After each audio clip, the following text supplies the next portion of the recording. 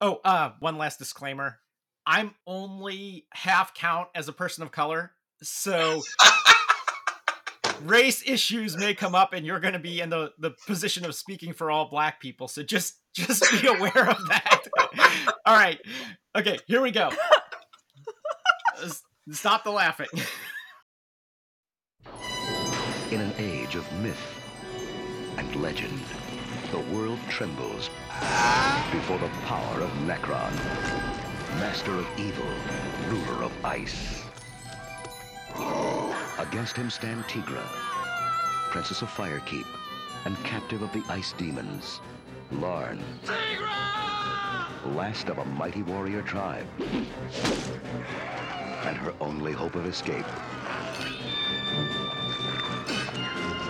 And Dark Wolf, mysterious avenger, and sworn enemy of the Ice Tyrant.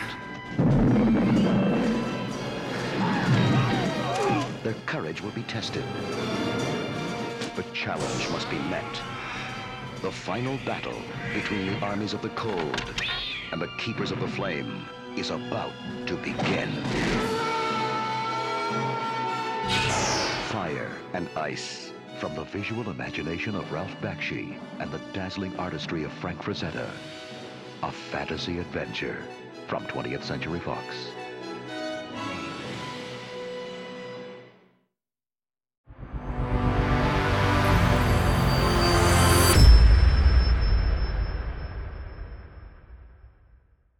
I have been trying to talk my son down from his chess addiction.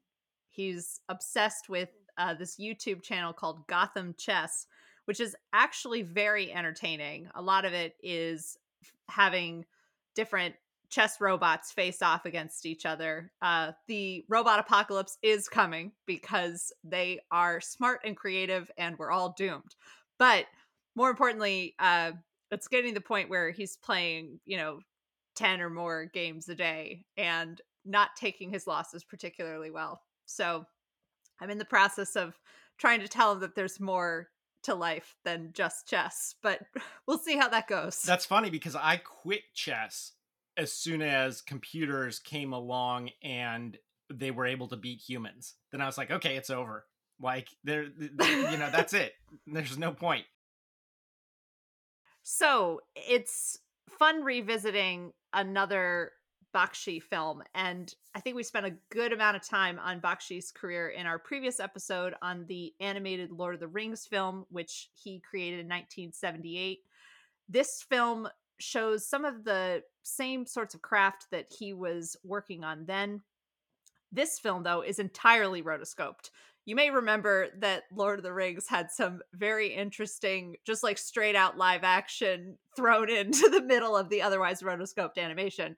This is a much more consistent feel for Bakshi, and a lot of people note that this is actually kind of stands out as being more polished than some of his other work, even though the storytelling perhaps is not quite as fanciful or out there as things like Fritz the Cat. But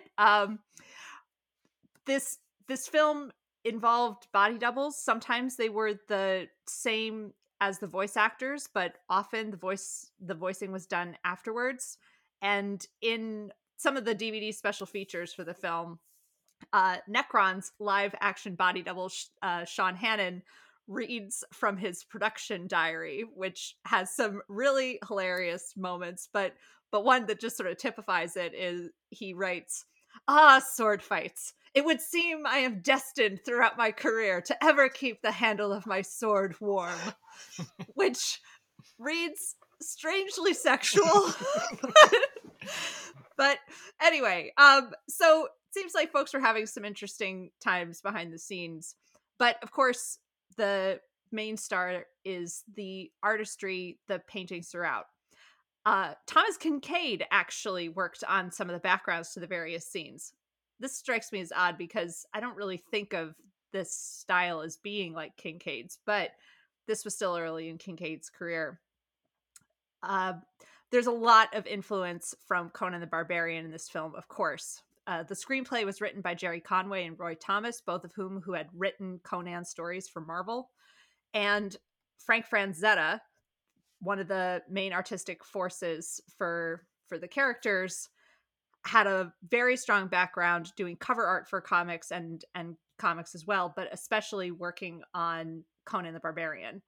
And his vision of those characters basically redefined the sword and sorcery genre, and his vision of what that world looks like is more or less what the popular imagination now thinks of. It's Franzetta's vision. He got a start actually by painting a portrait of Ringo Starr, a caricature for Mad Magazine, which caught the attention of United Artists. They liked his style, and they asked him to do a couple movie posters, including What's New Pussycat was one of the big ones. So you'll recognize, he's done a lot of movie posters. He's worked in comics, and he's also done some cover art for albums, different kinds of rock music. So it's his vision we really have to thank, that and the impossible body double they found to play Tigra, Cynthia Leek, who I think, other than Franzetta, she probably has the most lasting impression that people will have of the film. Let's all go to the lobby. Let's all go to the lobby to get ourselves a treat. So, in the film, Tigra gathers edible red berries. We have no idea what these berries are, but I thought it would be appropriate to snack on berries during this film. And since it is a barbarian movie, I chose barberries. According to Wikipedia, barberries are native to Central and Southern Europe, Northwest Africa, and Western Asia. And it's also naturalized in Northern Europe, the British Isles, and North America, and it's cultivated in numerous countries. Barberries come from Barberus vulgaris shrubs. The shrubs are grown for their ornamental leaves, yellow flowers, and red or blue-black berries. Many of the species have spines on the shoots and the margins of the leaves, so barberries bushes, they're commonly used as pedestrian barriers and planted below windows and hedges to prevent burglars. And they're also resistant to predation by deer. The thorns of the barberry shrub have been used to clean ancient gold coins, since they're soft enough that they won't damage the surface but will remove corrosion and debris. And sometimes the acidic young leaves are chewed on for refreshment by hikers. Berberis species can infect wheat with the fungus stem rust. For this reason, imports to the United States are forbidden, and cultivation of B. vulgaris is prohibited in Canada, Michigan, Connecticut, Massachusetts, and New Hampshire. What? Yes, it is banned in New Hampshire. But not Vermont. Vermont, but not Vermont. Go crazy. Go crazy. Berberis vulgaris produces large crops of edible berries rich in vitamin C with a sharp acid flavor. Commercial production is limited because the thorny shrubs make it difficult to harvest. In Europe, for many centuries, the berries were used for culinary purposes, the way citrus peel is today. And the country in which they are still most widely used is Iran, where the berries are common in Persian cuisine, such as pilaf, or for flavoring poultry.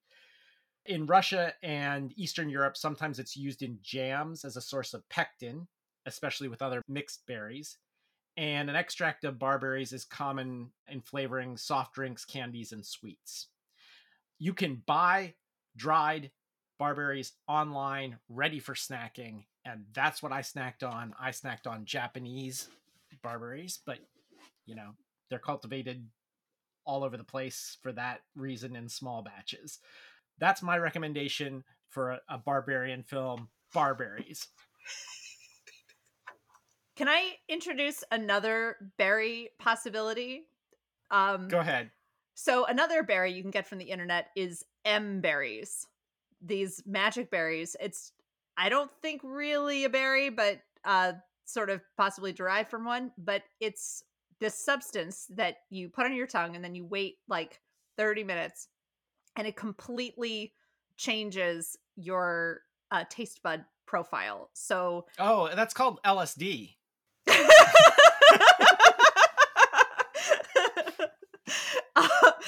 So these M berries, they're not very expensive, but it can make for a fun afternoon. Lemons, for instance, you can suck on just a raw lemon and it tastes like sweet lemonade. You can eat things that are insanely hot and spicy and actually taste what the pepper is underneath, kind of a sweeter heat. So makes for a fun afternoon, almost as trippy as watching Fire and Ice. Okay. Well, before we go any further, I got to say we have a guest on the show today. William Raymond Bronson. Will Bronson and I go back a long time. I don't know when we first met. It was in kindergarten, but we were in different classrooms.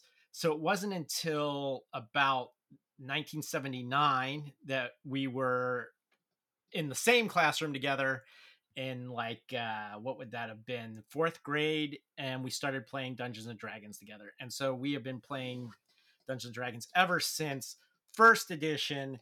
So since we're doing a series on this kind of stuff, I figured he would be a good person to bring in on this. Welcome, Will. Hi, thank you. Woo! Thanks for having me. Okay, so are you guys ready to jump into talking about Fire and Ice? Oh boy. Yep. Yeah. Okay. All right. So the first thing I want to say is just the look and feel of this is amazing. The gorgeous watercolor backdrops, the Foley is amazing sounding, like every little footstep you hear, but it's at the right level. So like if they're on stone versus ice, the sound is different. Like the Foley is amazing. And then the movement is super realistic for an animated film, more realistic than anime because they rotoscoped the whole thing. But Yeah. but yeah, it is one of the most realistically animated films I've ever seen. Yeah. Well, certainly for the time period. I mean, rotoscoping has really only been used a handful of times since, and Scanner Darkly, I don't think they really tried to make it realistic. But you're right. I mean, the proportions are all right, even if sometimes ridiculous. Well, I mean, they're real human proportions, right? They're real people. Like I've seen the people; they're real people. So, I just want to, interject here. I wanted to say that I think the only time that comes more recently and more mainstream, I think Anastasia. Maybe they use some rotoscoping in that. And as far as the bodies, well, as my wife put it, she's like, I don't think I've ever seen this many asses in a cartoon movie. Notably, they were mostly men. I mean, it was a real, yeah, it was mostly guys because there were only 6 women in the entire movie. one of the reviewers had mentioned the objectification, and they were talking about Tigra, but they're like, but really, honestly, this is an equal opportunity objectifier because the number of male butts in the camera face, like right in the camera, was. And I think that's just goes to the fact that Frazetta, like a lot of, like, he is a modern illustrator, but he comes from a classical realist tradition. That's why it's magical realism, right? He comes from a realist tradition, and like a lot of realist fine art painters, he's pretty obsessed with the human form, right? So you get that all over the place in this. We start off with a little bit of backstory about the evil queen Juliana and her son Necron. Classic setup of the evil queen and the son who's a necromancer, just like any mother-son tale. And it's clear they're up to no good. They are trying to take over the world, albeit as peacefully as possible. At their disposal, they have powers that are turning everything into ice, and then also a whole delegation of troglodyte Neanderthals. We'll get to them. But the initial conflict starts when they send their emissaries to negotiate basically a surrender by the last holdout which is Gerald and his lava people. And Fire Keep. Um, and that negotiation they already anticipate isn't going to go well, so they send some kidnappers along to sweeten the deal by grabbing Tigra to use as leverage. And that is where our adventure begins. Well, it's not just to use as leverage. Necron's mother, Juliana, wants an heir and wants Necron to marry Tigra. So that's also plays into this. We don't want to get too far ahead, but I think we can say from the very beginning, or even before we get to them seeing this delegation, when he is using his powers, it just looks like an ice-gasm. I mean, they show him spasming, and then the ice just thrusts up into the air, and it comes down and crushes the freemen who are trying to. It's way over the top, and it's wow, very blatant. But this is the first time of a part where they say, okay, we're going to associate this Margaret type character, because she's sort of a LaFay type character, at least in the pop culture sense. But anyway, we're going to associate him with sort of a sexual deviancy. And maybe I'm reading something into it, but I think we get more of that later on. Meanwhile, the armies of Necron are destroying town after town, and one survivor of these clashes is Larn, who is our barbarian hero. He plays dead, ends up escaping, and he eventually meets up with Tigra. After a series of encounters with different monsters. It was actually something I really kind of enjoyed about Tigra's, escape and then like continually hiding from the band of troglodytes that were sent to kidnap her, lost her, have to find her again. And that every time she finds a new place to hide, there's some new monster that is there to like both threaten her Yes. and also, prevent her capture. Tigra multiple times escapes these captors, and this is when my wife was like behind me. I'm watching it and I didn't even know she was behind me, and I just hear, "This is seriously creepy." And I'm like, oh great, it's gonna be a feminism rant, right? Because like this is the point where she like has just escaped them a second time, and she's sort of using her sexuality before she's in a lake or something, and then she eventually dives down and escapes them through the water. But in that moment, it's a very sexual moment and stuff like that, and I thought for sure that's what she's going to say, but that's not what she said. Her complaint was, she's like, all the bad guys are dark skinned, and I'm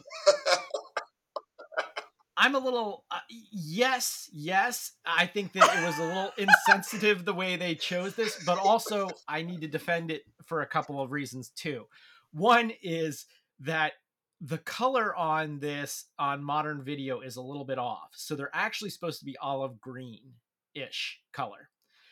Also, they were I think what this movie is trying to do is an alternate history during the Ice Age, and it's supposed to be like Cro-Magnons and Neanderthals, and the Neanderthals are being controlled by Necron. Also, I want to point out that the whitest people are the most evil, right? So Necron, like Juliana, and the witch, who we'll get to in a moment, are like white. And then as you go down the spectrum, then there's Tigra, and then there's like Larn, and then there's Dark Wolf, who we'll get to in a minute, who's like, and then there's the Neanderthals. So I'm not really sure. Also, when these things are made, usually the colorist is a totally separate person from the artist, as was the case with this. And I forget her name, but she may not have even seen the whole plot, known everything. She's just like, what color are Neanderthals? And like, okay, Anyway, that's kind of my take on it. It's not a total excuse for it, because the way it is now, it just doesn't fly. It comes off as racist. But Well, I definitely have to weigh in. So my kid walked in while we were watching. Oh, well, we need to since this is an audio podcast only, we should let people know that Will is black and his son is mixed. All right, go ahead. Yeah. So Teddy walks in and just sees a moment of it. And he's like, what are you guys watching? Seems kind of racist. And we're just dying laughing. Because literally, they refer to them as subhumans. And they all have, not only do they have dark skin, but they have even their features and their hairstyles, which they actually have a great variety of. I will give them that because they have a huge variety. But they're all dark skin. But they also have features and hairstyles that are of colored people. Whereas, our hero is blonde hair and blue eyes. There is an exception, though. The Tonto of our film, Dark Wolf, is the absolute badass. Totally more of a badass than Lorne, and he's sort of dark skinned, so he gets a pass. But is he really the Tonto, or is he the real hero and like Lorne is the Tonto? No, because Tonto never gets the girl, so yeah, he's the Tonto. He's the one who's actually doing all the work, and yeah. So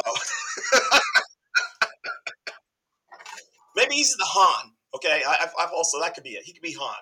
Well, the first time we see him, we'll get to when we see him, because first I got to go to like her escape. Oh yeah. So she escapes through the water. She meets up with Lorne. That's when they have the red berries and stuff by the side of the pool. And eventually, like, the subhuman, I think they call them Necron's dogs, come to get her again. And the reason that he's not able to defend her is because he gets attacked by... And there goes the shark meter. A giant... It's actually more of a squid type tentacle monster than a shark, but it still pings on our shark meter. Yeah. So we get this great tentacle monster underwater battle thing while she's being kidnapped up above ground. By the way, I want to say on the whole feminism thing too, it's like, do you notice that he never rescues her? Like, never once. Like, she always escapes on her own every time. She like gets captured like 3 or 4 times in this film, but every time she escapes through her own means, Yeah. Mostly that is the way. And I think maybe the very last one, and even then she comes to rescue him. Yeah. So, in fairness. Yep. I'm just curious, is the reason why she's not wearing any clothes because she comes from the fire keep and it's just like hot there all the time? So it's basically like she's going from Miami to New Hampshire in this story, and I'm watching her just thinking like, how is this a fashion choice? I mean, she had like a little nightgown in the beginning that gets ripped off pretty quickly, but she's basically wearing a thong bikini the entire film. She was in her bedroom. They kidnapped her from bed. She was literally in bed when they kidnapped her. All right. So, I mean, she could have been naked, I guess. It could have been slightly worse, but it seems like, I mean, it must be just very hot where she is in order to sleep in that little. They live in a volcano. How much? Like, you don't get any hotter than that. Okay, this came up when we were watching. Okay, so I have my takes and also 2 other takes. Teddy's point was, look, why does she even have to wear a top? Nobody else who's wearing a bikini bottom is wearing a top, so why even bother with it? That's number one. And that's real equality. If she has to wear a top, they should all have to wear a bikini top. And if not, then she shouldn't have to wear that either. And then my wife did say, "Oh, well, it's hot where they wear." I'm like, her dad wears fur. Okay, so we'll get into her dad later because that guy sucks. But anyway, she is she. I don't think the term fan service necessarily existed then, but that is what we're getting. It is what it is. We are, rather than make excuses for it, we say we accept these things as they are, and move on from there. Hey, at least it's not a chainmail bikini, right? Those things pinch. They really do. After they're separated like this, Batman shows up, right? Yes. So like, we see on a hillside, yes, this character Dark Wolf, who I swear to God is Death Dealer. Yes, that's it. As soon as you see it, you're like, oh, that's the Molly Hatchet. That's Molly Hatchet's first album cover. Yep, any guy that grew up from that era will automatically recognize Death Dealer, which is Frank Frazetta's most famous painting of all time. And that is another form of fan service. Yes. They're like, we're going to throw in this obvious reference to Death Dealer, which is a different whole character that got spun off. And eventually, like, comics were written by Glenn Danzig. Oh, wow. Formerly of the Misfits. Yeah. And you're right. The Molly Hatchet cover is the Death Dealer painting. There's actually 4 or 5 versions of the Death Dealer painting that Frazetta made. I have never once seen one in real life. It's one of my dreams to go to the Frazetta Museum and see it. But yeah, and the last time we see him again at the end, he will also be in the Death Dealer pose before the movie ends. So Dark Wolf has his own vendetta against Necron, and so he's going to join Larn. I guess we should back up to how Larn found out what happened to Tigra. Tigra, after another one of her escapes from the Neanderthals, she comes upon a hut in the woods, right? Mm. And there's a woman that lives in this hut in the wilderness. Whenever there's a woman that lives in a hut in a wilderness, you can bet she's a witch, right? Yeah. This seemed right out of Conan. Just first, the witch tries to seduce her or something like that. It seemed like it, right? And then, once she puts her to sleep, the witch, whose name is Roleel, sends her son, this big hulking monstrosity ogre type thing, to go get Necron's dogs and bring them here because she wants to use Tigra as a bargaining chip. Can we talk about what Roleel's intentions are? You know, because it seemed like it was possibly sexual or possibly I'm gonna drain her life force energy in order to stay eternally young. Yep. We don't know, but the moment of disappointment that she has when she finds out that this Tigra isn't just a nobody, that she can disappear that, it's one of the finest or most actingest moments in the film. Yes, you're right. She's like, oh, God, yeah. Okay, so this is the first time, I believe. Okay, let me see. She's going to be I think the 5th female character. The first time, 2 female characters are in the same scene, and they have a conversation. Oh. And of course, they talk about a dude, so they fail the Bechdel. But whatever. And I'm listening to her. I'm like, that's not going to work, right? You're okay. Well, go ahead and do your evil plan. But I liked her as a character, and I like you even better in just a little bit, which we'll get to in a moment.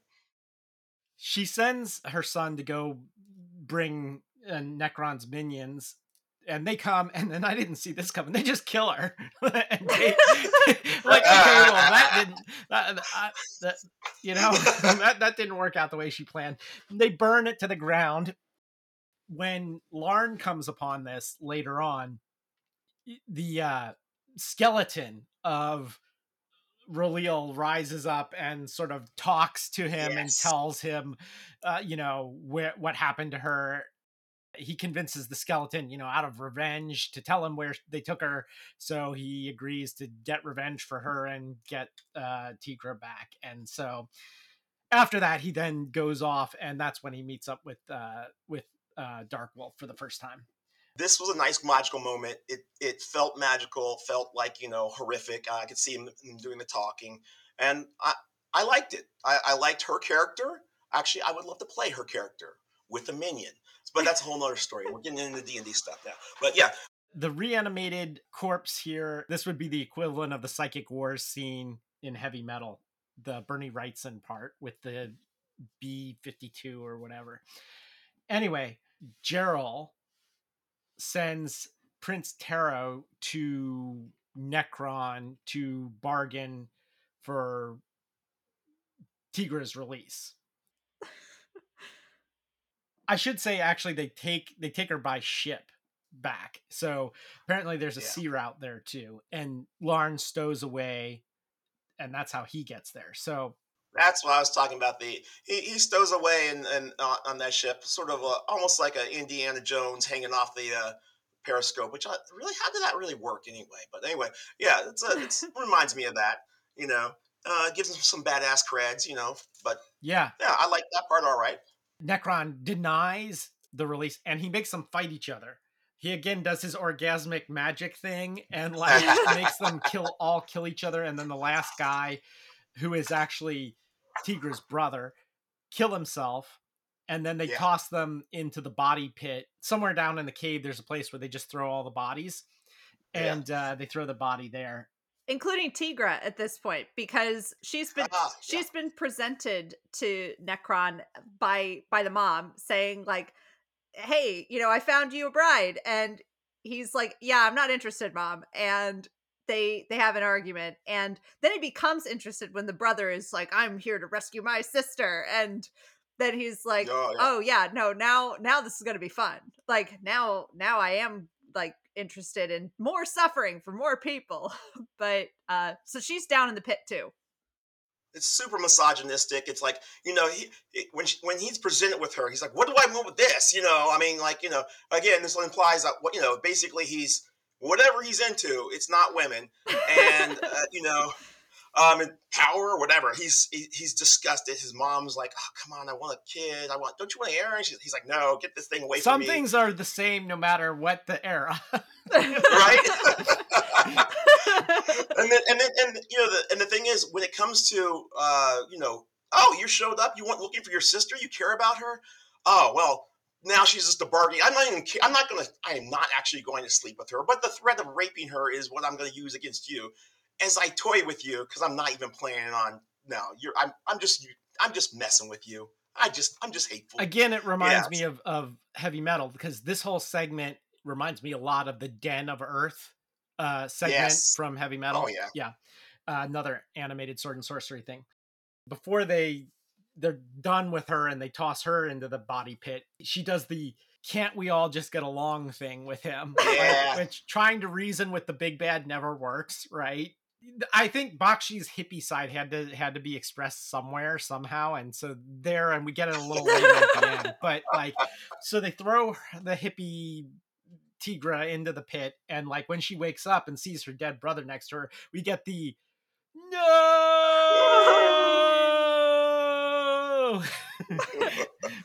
You knew that had to happen sooner or later.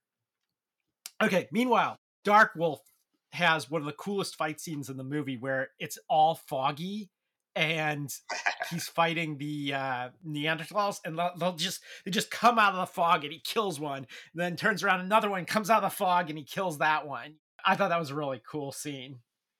Isn't this where he dismisses the Lauren, like the kid? Nah, you get out of here. I'm going to handle these guys. Get out of here.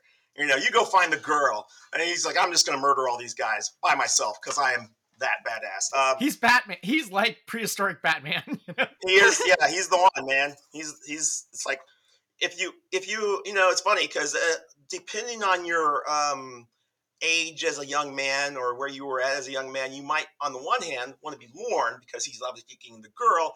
On the other hand, you might want to be Dark Wolf because everyone wants to be Dark Wolf. Dark Wolf is Han Solo, like the other guy's Luke. You know, it's like right.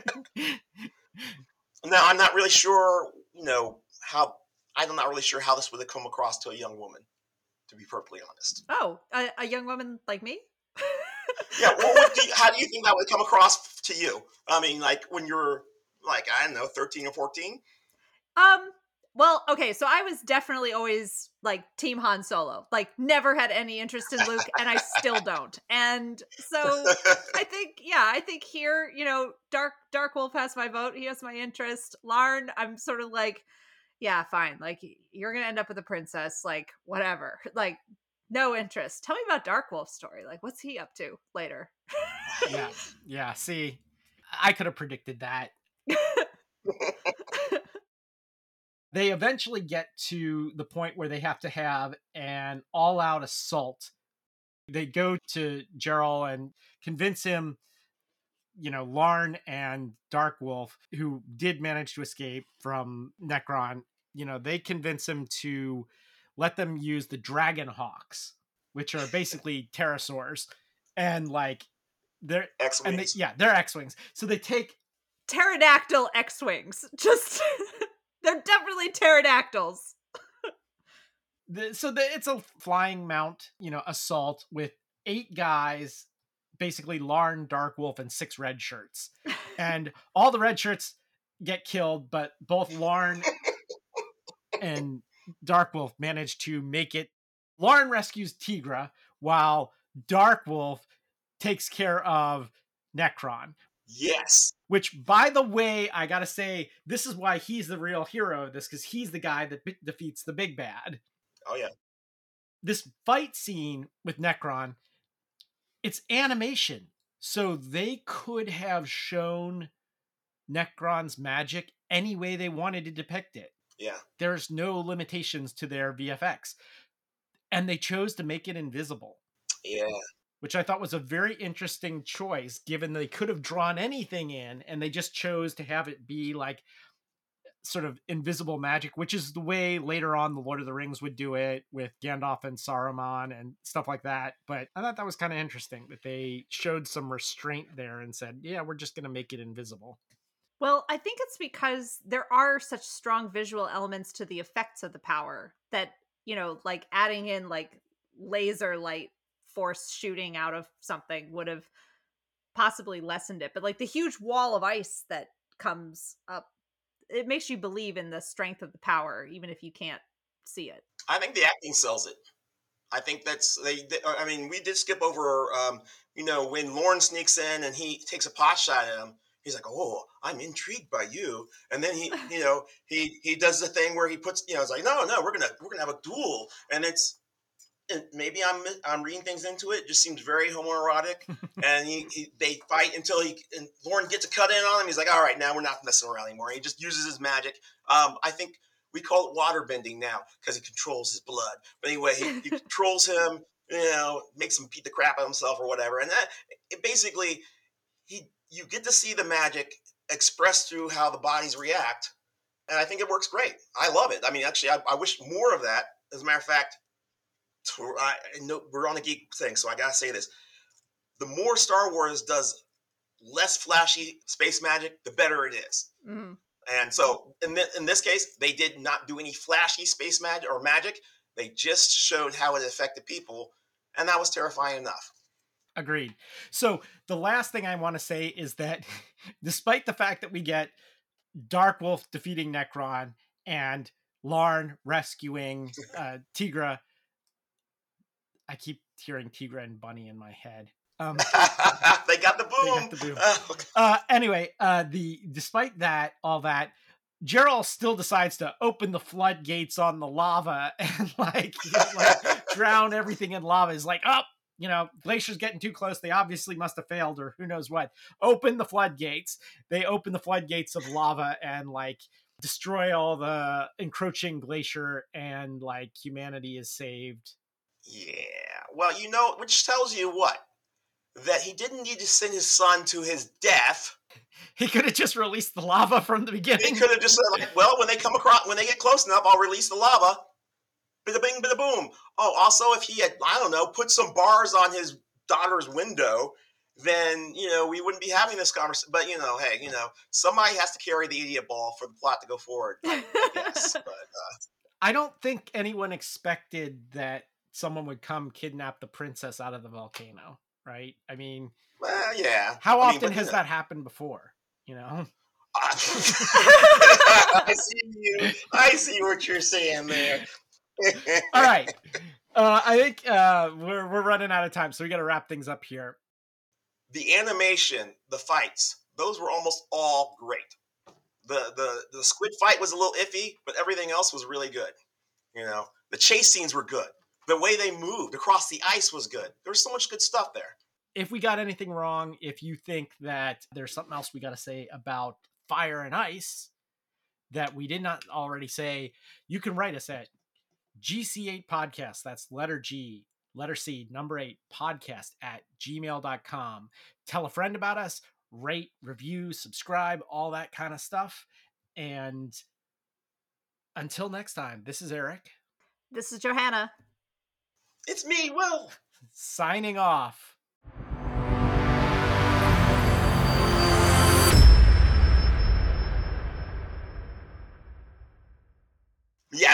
That's it. As soon as you see it, you're like, oh, that's the Molly Hatchet. That's Molly Hatchet's first album cover.